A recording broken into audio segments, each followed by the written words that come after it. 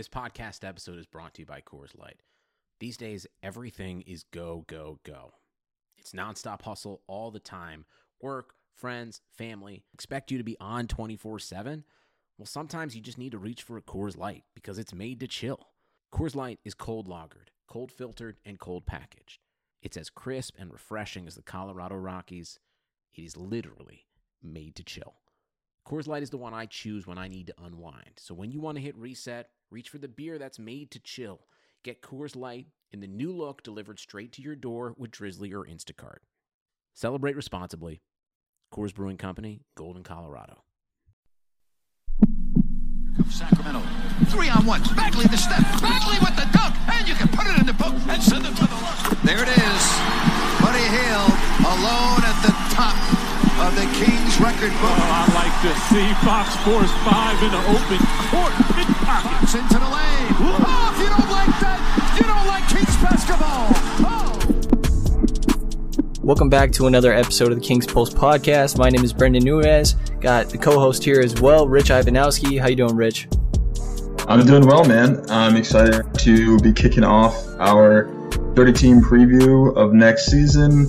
We're going to recap a little bit of last season and then take care of the off-season for each team, as well as previewing the upcoming year. And we're going to try to go alphabetically or as close as possible without messing up, with getting everybody's schedule all lined up. But I'm excited that today we have Chris Kirschner, the athletic cover for the Atlanta Hawks. So welcome on the show, Chris. How you doing, man?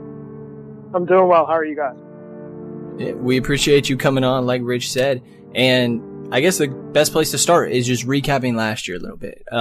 Obviously, it's a developmental year. You had what ended up being the runner-up for Rookie of the Year in Trae Young, a nice, exciting guy in John Collins, even a surprising rookie in Kevin Huerter, but ended up 29 and 53. Like I said, obviously a developmental year, but what were the main things that stuck out from you from the 2018-19 season, Chris?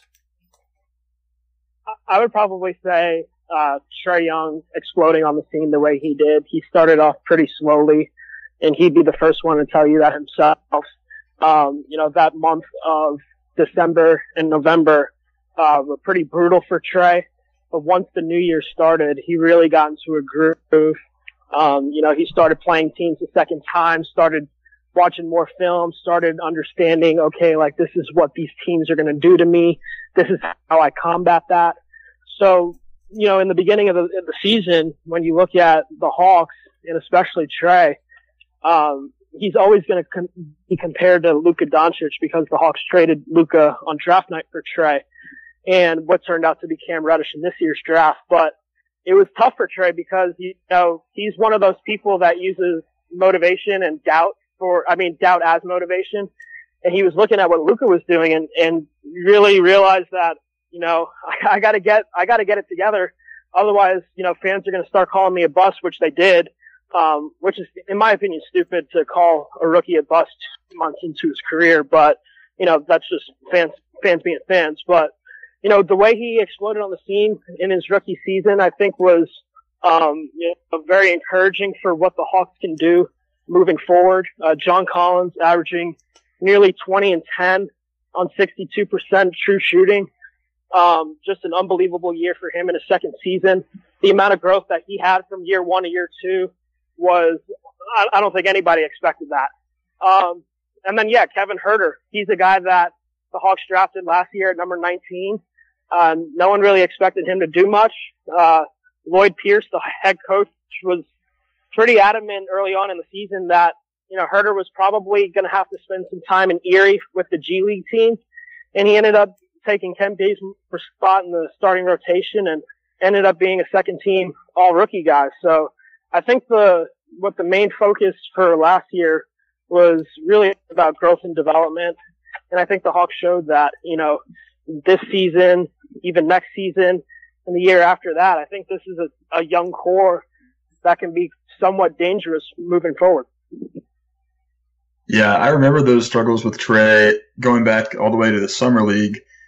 He had some really rough outings there and definitely absolutely caught fire I think it was around December that he really turned it on. And there was takes out there that were early and too gratuitous about, the Luka and Trae trade being, people saying it's going to go down as one of the worst in history. And it feels like that's a joke now looking back on it. But in regards to Trae, does it feel like this team has its franchise player?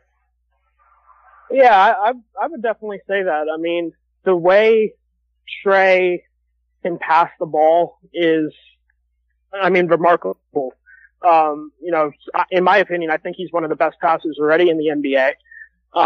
And that's important because, from talking to Trae from, right after he got drafted and throughout the season, a lot of the times he says that his teammates' success matter more to him than his individual success. And just having, countless conversations with him throughout the year, he's not really just saying that to come off as someone who's, just trying to make himself look like this all teammate sort of guy. He really does, just love when his teammates have, and you've noticed that, when he's throwing alley-oops to John, he jumps with John, in excitement, almost in unison. So, I think that's something that I think, when you look across the league and, Atlanta attracting free agents one day, marquee free agents, that is.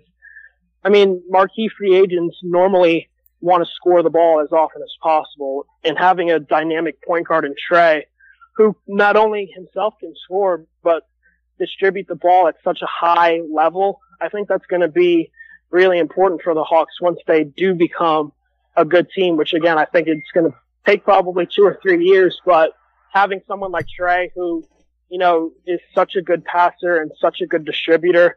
You just look at the roster this past season. If we go through it, John Collins, took such a leap from year 1 to year 2. Dwayne Dedmon, who's now on the Kings, he had his best season of his career this past year. Before he got injured, Kent Bazemore was having one of the best seasons of his career. Alex Len rejuvenates his career season in Atlanta after spending 5 in Phoenix.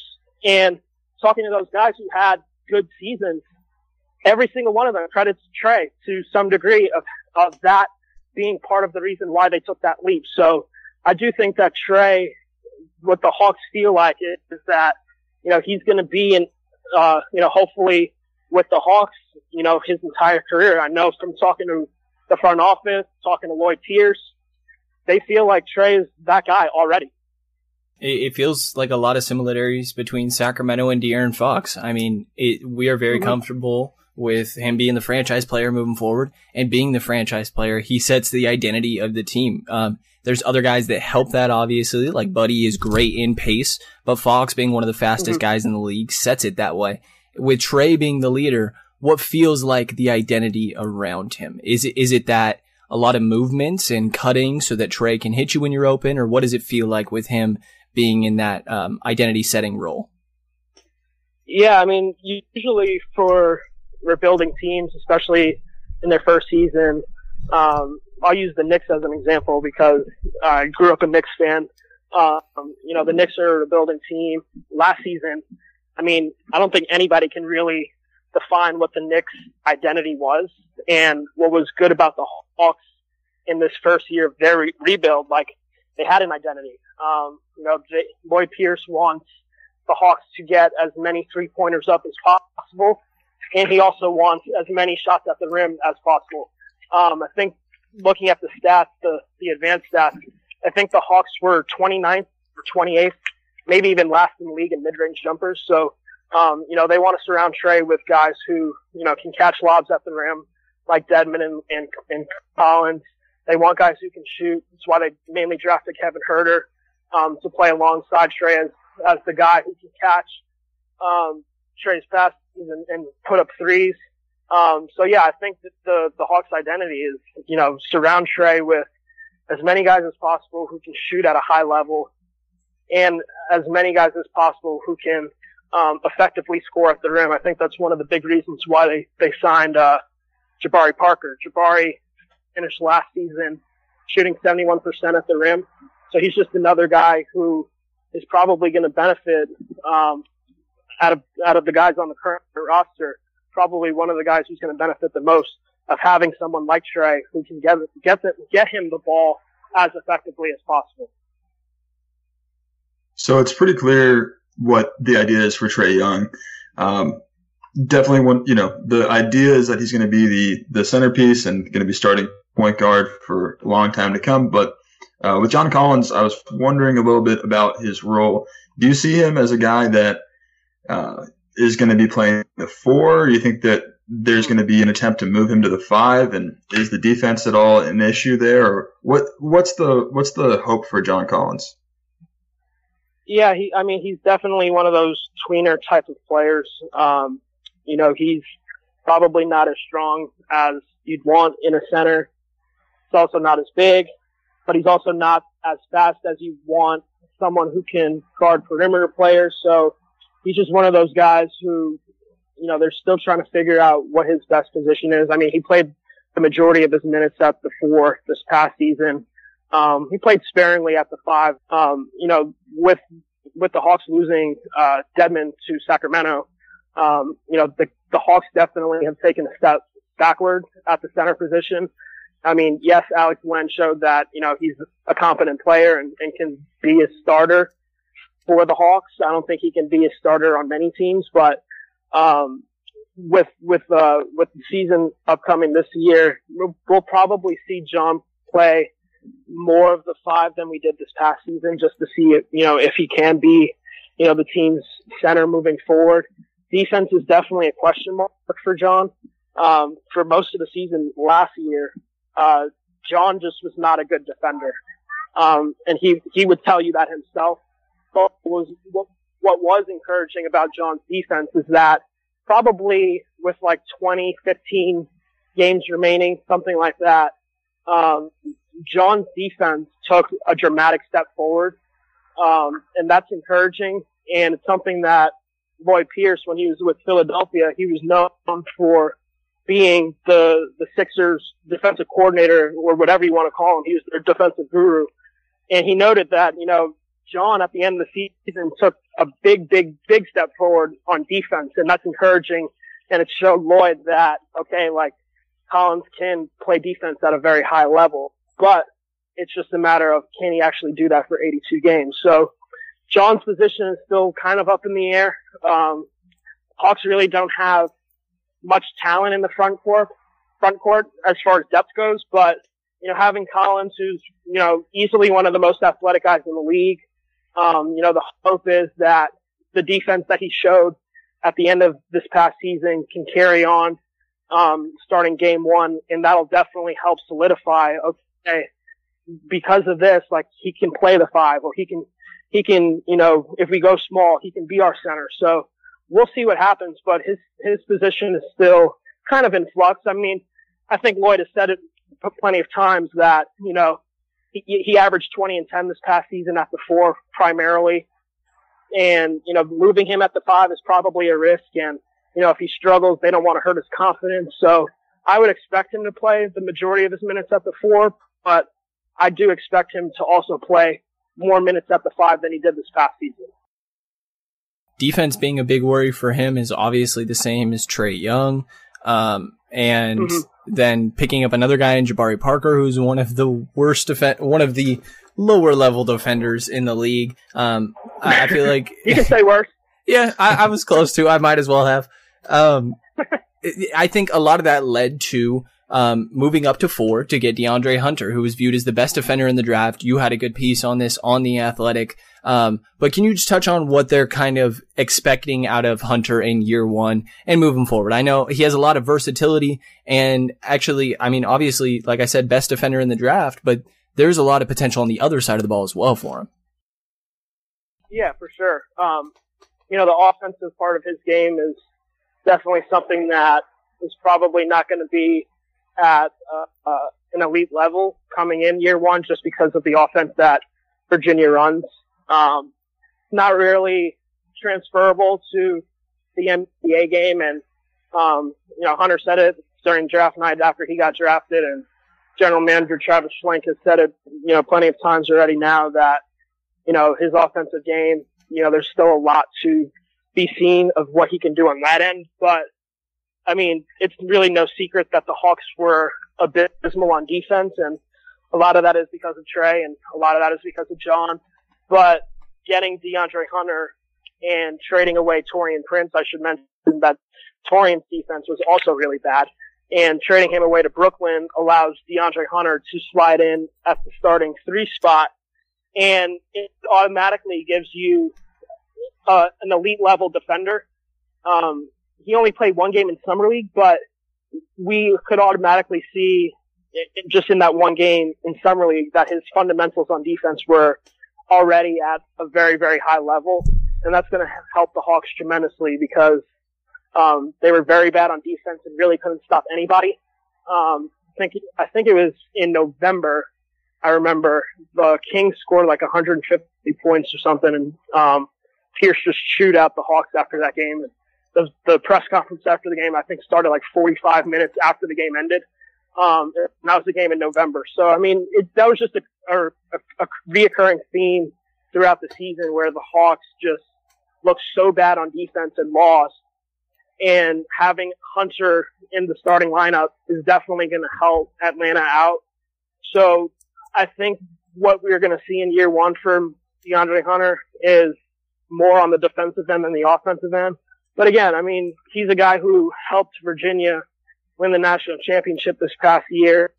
He hit one of the biggest shots in the game. I think he hit the go-ahead shot for Virginia at the end of the game. So I mean, it's not like he's a negative on offense. I just think that, especially in year 1, most of his contributions will be on the defensive end. And it's fine for him too, because, the Hawks didn't draft him to be, the primary initiator or the go-to scorer. They drafted him to play lockdown defense. They drafted him to guard the Kawhi, guard the Durant. They want him to be that guy who, every single night is guarding the other team's best player. That's why they drafted him. So a lot of moving pieces went into getting that pick of DeAndre Hunter. The trade of Taurean Prince that you mentioned to Brooklyn, they sent out that second rounder, 2021. The second rounders I won't touch on too much, but I believe they acquired Allen Crabbe, they took on that contract, got 17, and then moved that with 8 and 35, as well as the top 10 protected Cleveland 2020 first round pick, which probably will turn into 2 seconds as well. But I got back basically that pick number 4 and not much else. How did you feel about just the general value of that trade? It's a lot. Trading that much and taking on Solomon Hill's contract in that deal as well. Very clearly one of the worst contracts in the league.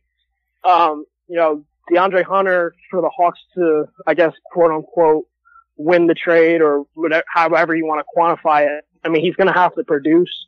And what I just said is that most of his contributions are going to be on the defensive end. So I know a lot of fans are probably going to look at his numbers and say, DeAndre's only averaged 10 points per game. Like, what were the Hawks thinking?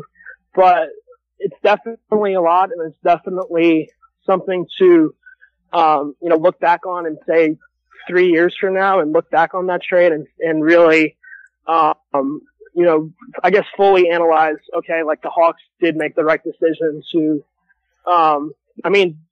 I think they personally overpaid. But again, if DeAndre Hunter was their guy, then it's fine. I mean, last year, the, national analysts and fans said, how could the Hawks make this trade, for Trae Young? And it worked out fine for them. So, I mean, I think it's just too early to say whether or not the Hawks actually overpaid.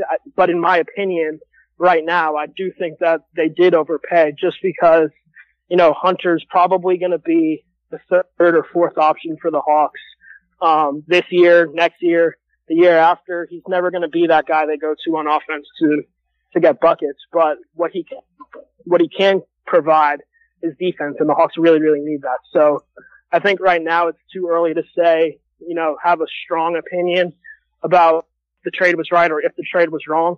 But, they did give up a lot. But again, the Hawks have been building up all these assets to make a move like this. And if they felt strongly that DeAndre Hunter is their guy, then I think it's hard to judge Travis Schlenk's valuations up until this point. I mean, he got 2 steals in John Collins and Kevin Huerter, both who were drafted at number 19. Mm-hmm. Trae Young was the second, the runner-up to Luka Doncic in Rookie of the Year. Again, you can say one way or the other how you feel about that trade, but the Hawks are definitely fine with it. So I think what we've seen so far from Travis Schlenk is that he is a good evaluator of talent, and if he felt that strongly about DeAndre Hunter, then it's hard to I guess judge him already without seeing Hunter play in an NBA game. You guys touched on it. You did give out a lot, but you still managed to hold on to that number 10 overall pick that was coming from Dallas in that Luka deal you touched on. And Atlanta selected a guy that I think when I had first talked to you, there was still Reddish links going on at that time. He's been connected for Atlanta for a long time. Ended up going there 10. Where do you see the role for him? I think that you had mentioned in an article potentially like needing a secondary playmaker in the bench unit, but then you got Jabari and he kind of feels like he plays that role. Where do you see Reddish fitting in with this team? Yeah, he's definitely going to start off as Kevin Huerter's primary backup at the 2. We didn't get to see him play in Summer League because he's still recovering from off-season core muscle surgery. So, I mean, he'll be fully healthy by training camp. But, yeah, I mean, going back to, I believe it was January, outside of Zion, Reddish was the guy that I first heard the Hawks really, really liked in the draft. And to get him at number 10 was definitely a win for them just because of, he's been targeted for so long. And Travis Schlenk actually told me that Reddish and Hunter were both top 5 on the team's personal draft boards all season long. When they do draft evaluations and re-rank their boards 4 times a year, and Reddish and Hunter were both in their top 5 all year. So to get a guy like him, to get a guy like that at number 10, definitely a win for them. I don't know how much we can expect for Reddish in year 1. He was definitely somewhat disappointing in his lone season at Duke. There are definitely a lot of concerns about, if he's not playing the role he prefers, that he sometimes loses focus and, is just kind of there on the court, which you don't want out of a top 10 pick. But, out of the teams drafting in the top 10, I really do think that Atlanta was the best fit for him. Just because of, they have a dynamic point guard in Trae. They have a dynamic power forward in John. So Cam doesn't have to be, the guy on this team. Like, he can be a second, third option. So I do think he's probably going to play more of a similar role that Kevin played this past season, where Kevin was pretty much just a spot up 3-point shooter. Cam's numbers at Duke were not that great, but, just from talking to people inside the Hawks organization, they don't feel like there's anything mechanically wrong with his jump shot. It's the same thing with Trae when he was having his early, season, struggles this past year. They never felt like anything was mechanically wrong. It was just the ball just happened to not go in the basket. So that's really the thought around Cam. I wouldn't expect much of him. But the thing is, the Hawks are, definitely going to use this season as a measuring stick for where he is and Hunter is and, Bruno Fernando, the center they got in the second round. But I wouldn't expect Bruno or Cam to start for the Hawks. I mean, barring any injuries, of course, but there shouldn't be high expectations for Reddish. I know a lot of fans, Hawks fans in particular, have definitely fallen in love with him quickly, and they're probably going to be disappointed in his rookie season just because I don't expect much out of him. He's probably going to play 20, 25 minutes a game, and be one of the guys on the second unit, but I really wouldn't expect much out of him.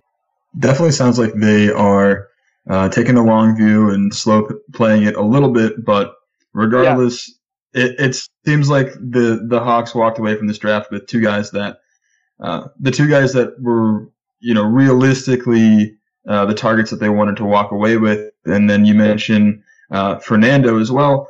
They moved up late in the draft to grab him at 34, or grab the rights for him, gave up some future seconds and pick 57. But what were your thoughts on Fernando? And is this, even again, if it goes back to that long view, is this a move where they feel like they can get someone who maybe fills that void of Dedmon, even if it takes a couple of years?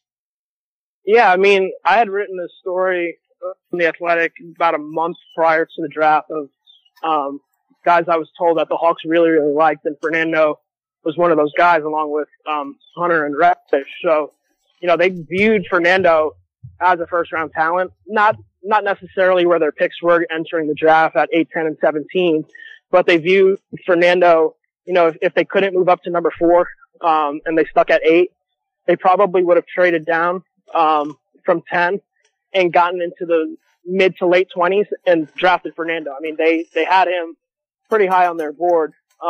So they really like him. I mean, they feel like, again, he's someone who hasn't shown that he can be a shooter, which the Hawks prefer.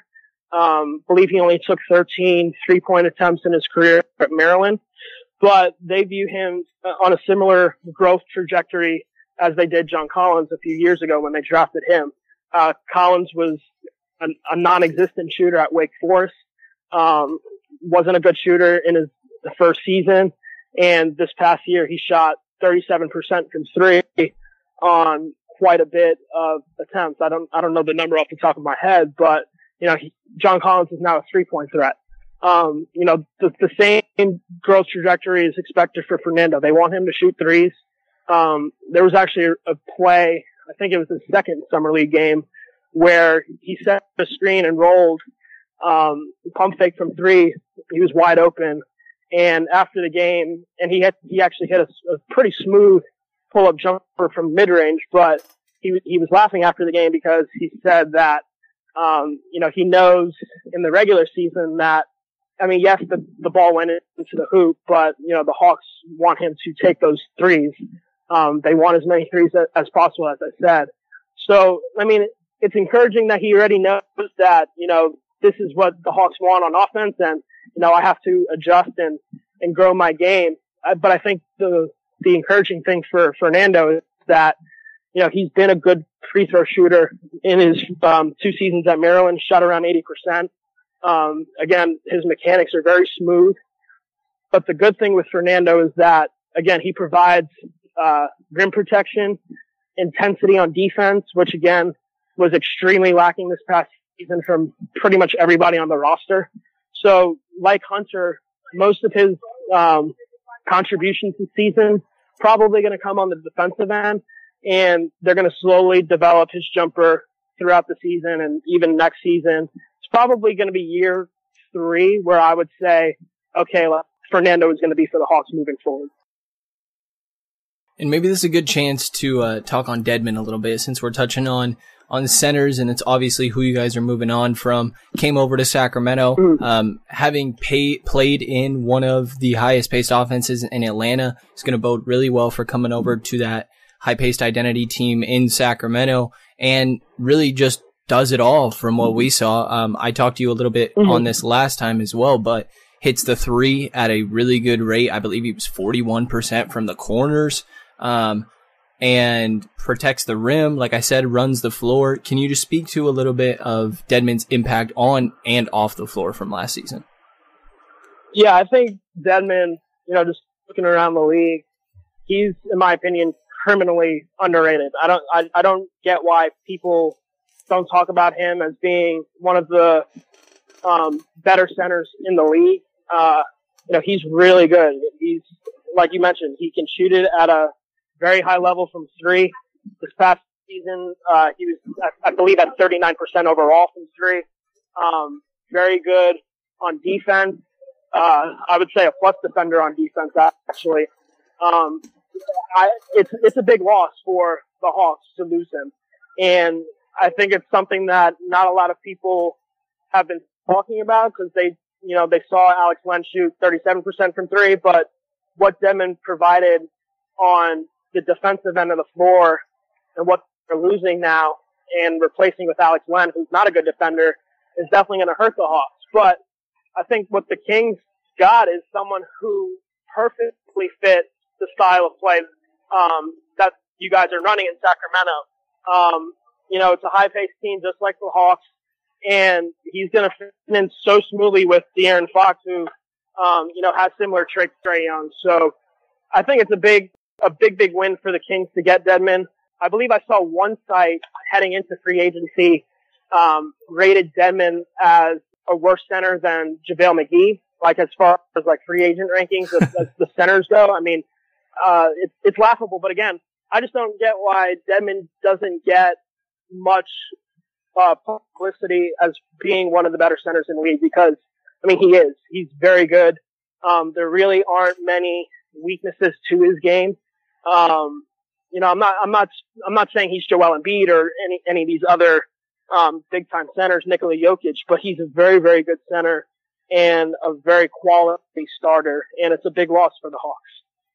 Yeah, we're thrilled to have him in Sacramento, and I guess I can say that I'm comforted by the fact that most of the criticism of him or the underrating of Dedmon comes from national outlets or folks that are trying to focus on the whole league and don't watch the Hawks specifically, because everyone that I hear from that interacted with him or that watched all of his games, that really paid attention, it's all good stuff. Everyone loves Dedmon that actually has watched him play. So we're definitely excited about him. But are you currently paying off student debt? Interested in improving your financial literacy or looking for new ways to earn income in today's ever-changing digital landscape? Well, on the Talk Money with Mesh Lakhani podcast, Mesh will follow paper trails, chat with experts, and break down complex ideas to bring clarity to the mystical financial phenomena. Each episode will be filled with compelling stories covering a broad range of subjects, from buying Bitcoin, dealing with student debt, and everything in between. Listen to Talk Money with Mesh Lakhani on Spotify or wherever you listen to your favorite podcasts and learn how to spend, invest, and earn for today's economy. One guy that I'm not super excited about, and maybe you can help me understand this trade a little bit. I wanted to know more about the Kent Bazemore Evan Turner trade. What's the theory of this? Yeah, I mean, it was definitely perplexing at first because, one, there's no additional compensation involved. There was a one-for-one player deal, which we don't really see much of these days. Two, it wasn't like the Hawks did this trade to save money or anything like that, because their salaries are pretty identical. I think the Hawks saved, I think it was $600,000, if I remember correctly. So they didn't do it for salary reasons. They didn't do it to get a better basketball player, because Evan Turner is not that. But they did need a backup point guard, and I was told that the reason why they did it is to get a backup point guard. Again, I don't really necessarily know if that was the full reason, but that was the main reason why I was given for why the Hawks went ahead and did this deal. But, I mean, on paper, and when we talk about it, it really doesn't make that much sense, because before Bazemore sprained his ankle in late December. He was out a month, I believe. After he came back from that ankle injury, Bazemore was abysmal. He was really, really bad. One of the worst Hawks on the roster, no doubt about it. But before that injury, you could definitely make the case that Bazemore was one of the team's best players. It was overlooked, but in that home opener against the Mavericks that was on ESPN, Bazemore had 32 points in that game, and he had several of those games throughout the season, before he rolled his ankle. There were games where he had 25, 27 points. And what's good about Bazemore is that, he's one of those guys who can play two ways and does play defense and prides himself on defense. And to trade him for Evan Turner when you just want a backup point guard doesn't really make too much sense, because, there were several options where the Hawks could have signed someone for a cheap deal and didn't. they still haven't signed another point guard. They waived their projected third point guard right after summer league and Jalen Adams. So it was definitely an interesting trade, and one that I really still have questions about, just because, yes, Bazemore was bad for most of the season, again, after he sprained his ankle, but to trade him and lose one of the respected voices in the locker room, which a lot of the younger guys looked up to, it's definitely a move that, looking back on, it just doesn't make a bunch of sense. It still doesn't make a bunch of sense. And I'm not sure if it will ever make sense to me. Well, we mentioned towards the top that the Hawks' identity of really shooting the basketball, and that's another part of it with Turner. I mean, 21% from deep last year is... Yeah, he's a non-shooter. Yeah. Yeah, it's insane. And so, yeah, I mean, a little bit of a head scratch there. I guess you got your backup point guard. He does run that position nicely in that niche. Another trade that you guys had that you helped made a little bit of sense of with an Athletic article was the Chandler Parsons trade, giving away Solomon Hill and Miles Plumlee. Solomon Hill's jersey will go up next to Carmelo Anthony's, and so it mainly was to fill or to gain an additional roster spot. It felt like, right, that it turned into Jabari Parker. But just touching on the role that you think Parker will have a little bit, it fits this high-paced offense and not really having defense. And maybe a revitalization, another chance in a new place for Chandler Parsons? Yeah, well, it's funny. One of the Hawks front office members told me in Summer League, he's like, look, because I asked him, like, all right, like, yes, you guys got the additional roster spot in this deal, but, like, where the hell, like, is he going to play? Like, it doesn't make any sense, really. And he's like, look, I personally have no idea how much he's going to play with us. So it mainly was just to get an additional roster spot, because Plumlee's deal and Hill's deal pretty much matched salary wise for Parsons. They aren't saving much money. They didn't save much money doing that deal. Actually, they spent a little more money actually.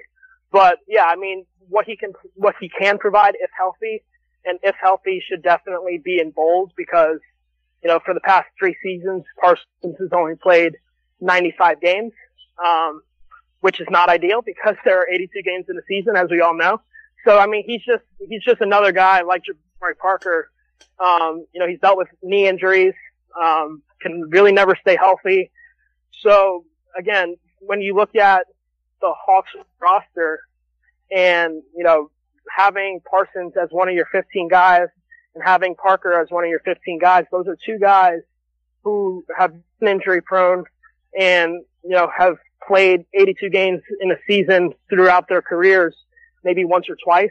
And again, it's something that is definitely a big question mark for the Hawks going into the season, just because, I don't know what they can really expect out of Parsons. I mean, when he's healthy, he's a guy who can shoot the 3 at a high level. That's pretty much it. That's really all he can provide. Yeah, so I guess the question becomes, what are the Hawks going to do with that extra roster spot? Because if I'm not mistaken, they've only got 13 contracts on the books, and yep. They're going to need to add someone else. I see that one player's on a 2-way, but this is a team that still has moves to make. Maybe adding another point guard. What would you project as the final moves for this roster? Yeah, they want to add another point guard. Lloyd told me that it's possible that the second 2-way spot is used on a point guard. Jalen Adams, who I briefly touched on before, was on a 2-way deal this past season, and he got converted to a full-time deal toward the end of the season. So it's possible they go that route and use that second 2-way spot on a point guard. They definitely need one just in case, if Trey does get injured, you don't want Evan Turner as the only point guard on the team. No. So I would, I would expect them to to sign another point guard. They're still talking to Vince Carter, bringing him back for his final season. It's been told to me that Carter, again, still wants to play basketball. He doesn't want to be a cheerleader on the bench and, just do nothing. And he knows that the Hawks are, probably aren't going to have that many minutes for him just because, this season is about playing the young guys and seeing what they can do and can provide for the future. So, I would expect Vince to likely sign somewhere else. So what they do with that last roster spot, I don't know what they're going to do. I mean, they're lacking a bunch of veteran leaders right now, something that was definitely important for them to have in the locker room this past season. You lose Dedmon, you possibly lose Vince, you lose Bazemore, and, there's definitely a lack of veteran leadership, in this locker room. And, Schlenk told me that he would like to add another veteran in this locker room, but, most of those guys are already signed. So it's going to be interesting to see what they do. I should also note that, Schlenk told me that, he's planning on using an open roster spot heading into the season. So, I would expect the team to have 14 guys under contract and 2 two-way guys. So, just because they can use that open roster spot for flexibility and possibly acquire a guy in a deal, after December 15th. So that's what I would expect right now. And you had a piece earlier talking about Amari Spellman and really focusing and honing in on him, saying things like, it's funny how he's not mentioned as part of the core, and then it felt like within a couple days he was swapped for Damian Jones. Did that kind of seem to come out of nowhere? Was it for some center depth because Omari felt like more of a 4 in a way? It seemed like that was a surprising move. Yeah, I mean, it definitely was surprising. I talked to Lloyd one-on-one that Sunday. Amari was traded on a Monday. And he was still, because I specifically asked him about Amari on several occasions, and he was like, yeah, like we see him, being a mix between a power forward and a center, someone who we're encouraged about, because I asked him, in his rookie season this past year, his weight was definitely an issue. He got up to 293 pounds, and they had to send him down to Erie to, I guess, get a reality check and saying, being a professional athlete is, a full-time job and you need to take it seriously. And he showed up to Summer League and he was still overweight. And the Hawks just grew tired of telling him, you need to get in better shape. You need to work on your diet. And he just didn't. So it definitely came as a surprise. I didn't think they were going to give up on him this soon. I did know that they were frustrated just with him and his conditioning and dieting, but I didn't think it was to this extreme of a level where they traded him before the start of the second season. Again, it's a move that's, minor. Damian Jones can provide center depth. But another guy who's battled injuries throughout his career, tore both of his pecs with Golden State, was buried on their depth chart. So I don't think we really know what Damian Jones can bring just yet because we haven't seen him play a full season and he hasn't been healthy yet. So another interesting move to say the least for the Hawks. Yeah, and to get that second rounder thrown in there, even though it's years and years away, doesn't seem like a bad deal there. And then I think that means that we've touched on every move this offseason, considering you mentioned Jabari and talked about him a little bit earlier. But I guess my question here is, if you're projecting the starting five and maybe the sixth and seventh man, what are you seeing as who's starting and where? Yeah, I think Trey is obviously going to start at point guard, Kevin Huerter at shooting guard, DeAndre Hunter at small forward, John Collins at power forward, and then Alex Len is the starting center. And then the first two guys off the bench are likely going to be Jabari Parker and Cam Reddish. Bruno Fernando is going to be Alex Len's primary backup. So those are the 8 guys I would say right now are going to be the main guys to watch this season for the Hawks.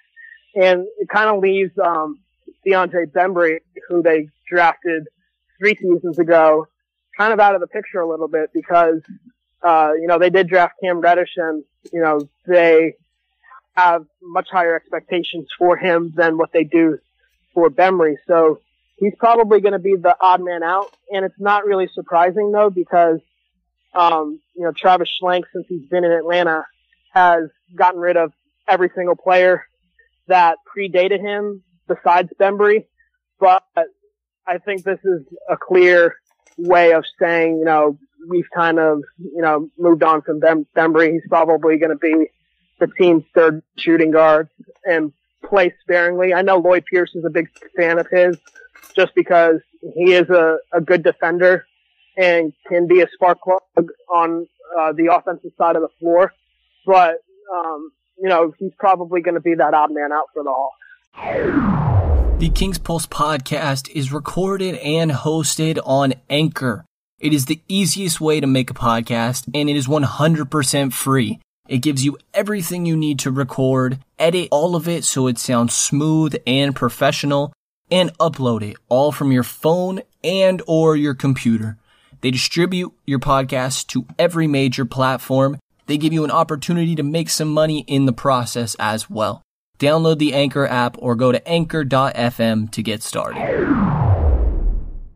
Obviously, next year is really focused on development of the young guys and how they're all going to be progressing. It's not too focused on win-loss record, anything like that.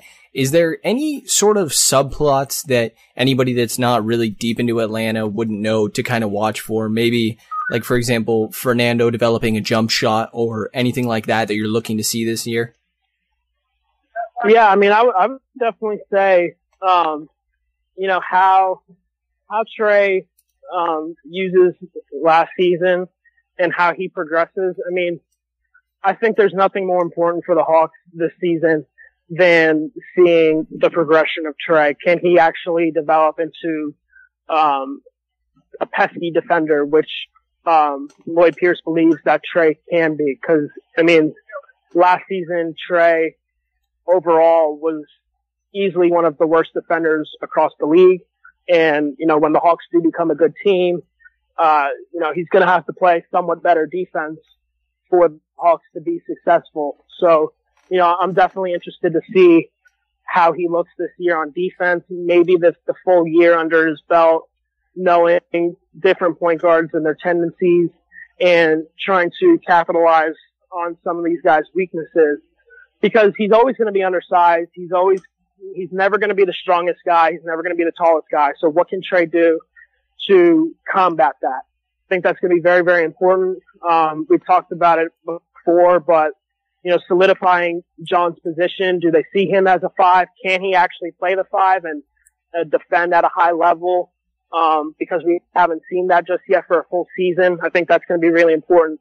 What Trey and John do this season is definitely going to tell us a lot about how fast we can expect the Hawks to, get back to the playoffs. Because, before this rebuild, they were in the playoffs, every single year. Obviously didn't win any championships. The furthest they got was the Eastern Conference Finals. But, the quicker that these guys, accelerate their progression, the faster the Hawks can, start making or trying to make big moves. Because at the end of this season, about $70 million is coming off the books for the Hawks. It's not a good free agent class in 2020, but, they can definitely get creative with how they use this cap space. And I think it's very, very important for them to, start showing, teams and players across the league that, this is a young roster, obviously, but, we can contend and we can compete for playoffs. I think it's really important. I don't think they're going to make the playoffs necessarily, but I do think it's important for them to show that they can start competing at a very, very high level. I think, looking at last season as an example, I think what Brooklyn did, making the playoffs with a young roster, with a bunch of unproven guys, and showing that, they can compete at a high level.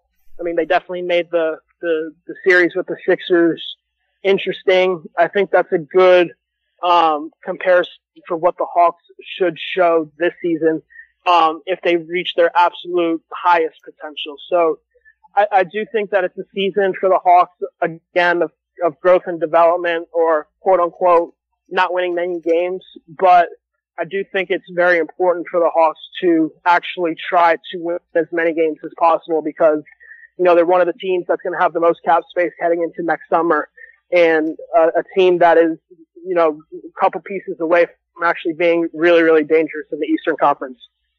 Yeah, when we were setting up to do these team previews, one of the questions we had identified to ask about every team is, you know, who are we expecting to take steps forward? And with this team, it does feel like, you know, basically it's expected that all these guys are hopeful to take steps forward. And as far as guys taking steps back, it doesn't really feel like there's many candidates for that. But I suppose the biggest step back is going to be losing Dedmon, probably a lack of high quality center play. But other than that, are there any sort of strengths or weaknesses that you would want to identify relative to last year? Yeah, I mean, weaknesses, I think the biggest one is just that lack of veteran leadership. I mean, I think it's important for a young roster to, you know, have a guy in the locker room who they can look toward as being one of those respected voices. I mean, he didn't play much last season, but even losing Justin Anderson, again, he didn't play much and really wasn't a factor on the court. But, you know, Trey and Kevin both singled him out during exit interviews as a guy they really leaned on, and he's gone too. So that lack of veteran leadership is definitely something that I'm curious to see how it's going to affect this team, just because, you know, the majority of their roster has 3 years or fewer years than that in NBA experience. So it's a very young roster. I think they definitely gotten worse there. We talked about it already, but losing Dedmon is definitely a big step backwards for them. If we look at guys who can possibly take a step back, Alex Len is probably someone who can. You know, he's now in a bigger role. He's starting. You know, he had very good success this past season coming off the bench, but you know, playing against guys like Embiid and Jokic and Horford and all these guys, you know, night in, night out. You know, I'm interested to see how he looks against the starting centers instead of the backups. So he's definitely someone who can take a step back. And if he takes a step back, you know, again, we can't really expect much out of Fernando in his rookie season. So, you know, if Len does take a step back, you know, that center spot is starting to look very, very weak for the Hawks, and definitely one that can be exposed. As far as strengths go, the Hawks showed last season that they can score with any single team in the league. You know, after the All-Star break, again, a relatively smaller sample size, but, you know, a decent chunk of games, you know, the Hawks showed that, you know, they were one of the best scoring offenses in the league. I believe they finished in the top 5 in offense after the All-Star break. So they showed that they can score. They showed that, you know, they're going to be a competitive bunch. They may not win, but they're going to be competitive. And again, I think that's very important for them this season, just to show teams and players across the league that, you know, if they did add a marquee free agent down the road or 2 marquee free agents down the road, that this can be a team that can contend in the Eastern Conference. So I think it's going to be an interesting season for the Hawks. I know not many people watch them, and, you know, especially last season, there weren't many reasons to watch them just because, you know, they were one of the worst teams in the league. But what they showed this past season is they're an exciting bunch. And if you did watch the Hawks, you'll definitely be entertained. There's not going to be much defense. And I think the casual NBA fan doesn't really care about that because they just want to see points. But if you do watch the Hawks, you're going to be entertained, and I can guarantee that. Yeah, I can definitely vouch for that. A lot of their games last season ending in exciting fashions. And hey, maybe sometimes a lack of defense can even be more exciting depending on what you're into. So last year they ended up, like we said, 29-53. The Vegas over-under has them at 33. Do you feel like you're aiming upwards of that, below it? And if you had to put a guess, a number to it, what would be your prediction for next season win total? Yeah, I think if I were betting, I would go the over. Just because I do expect guys like Trey, John, and Kevin to take a step forward, and they already showed last season that they were, very competent NBA players and guys who can be a part of this franchise, for the years ahead. The big concern I do have again is that center position and losing Dedmon, but I do expect them to go over. I wouldn't say it's a clear pick to make, just because, there are several question marks about this team. But if I were to venture a guess as to how many games I would expect them to win, I personally have them in the 34 to 36 range right now. We'll see what they do with the open roster spots, but, I just don't see them taking that big of a step forward this season just because of the question marks that they do have. Yeah, that all makes sense to me. I think that we've covered pretty much everything as well. I guess my final question for you would be just to look even further and to ask you, over the next 2 to 3 to 4 years, what's your forecast for this team? Yeah, I think this season probably not going to make the playoffs.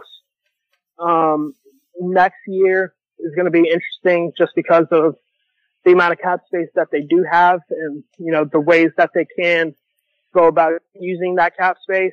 I would project them to be one of the lottery teams. So, maybe who knows what happens there. I think what we saw from this lottery this past season is that it can definitely be, a bit of a crapshoot now, as we saw with, teams like New Orleans winning the lottery, the Lakers jumping up, Memphis jumping up. So, I think the lottery now is more of a crapshoot, so who knows what happens there. But, 3-4 years down the road, if, these guys, especially Trey and John, continue to progress, I think this is a team that could contend in the Eastern Conference. The Eastern Conference has been weaker than the West for several years now, and that definitely bodes well for the Hawks. They have these guys under contract at very cheap deals. They're all on their rookie deals still, so that's definitely going to help them moving forward with their cap situation. They don't have any bad contracts on the books heading into next season. All those guys are coming off, so they're going to have a clean sheet. They're going to have a bunch of young players on this roster who have already shown that they are very good NBA players, and the thought is they continue to progress the way they are, and in 3-4 years, I think we're going to be looking at the Hawks as one of the upper echelon teams in the Eastern Conference if everything goes their way. Yeah, we're saying the same things over here in Sacramento, drawing a lot of parallels, and maybe a little bit further along in the process with Buddy, Barnes, things like that. But a lot of similarities here, and I think that's all that we had for you, Chris. We really appreciate you coming on.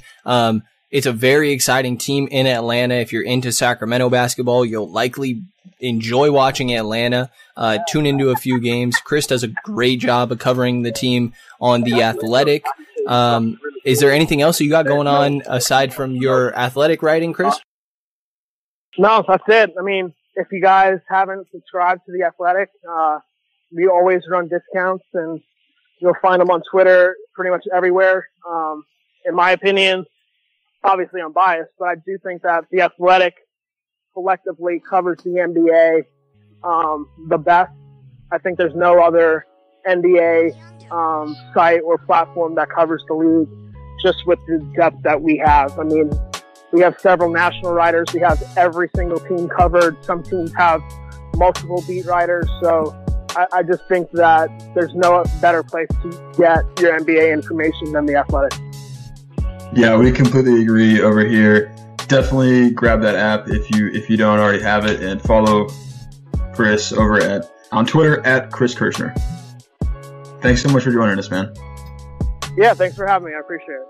Yep, thank you. And thank you to everybody for listening to this episode of the King's Pulse podcast. You will hear from us again in a couple days here.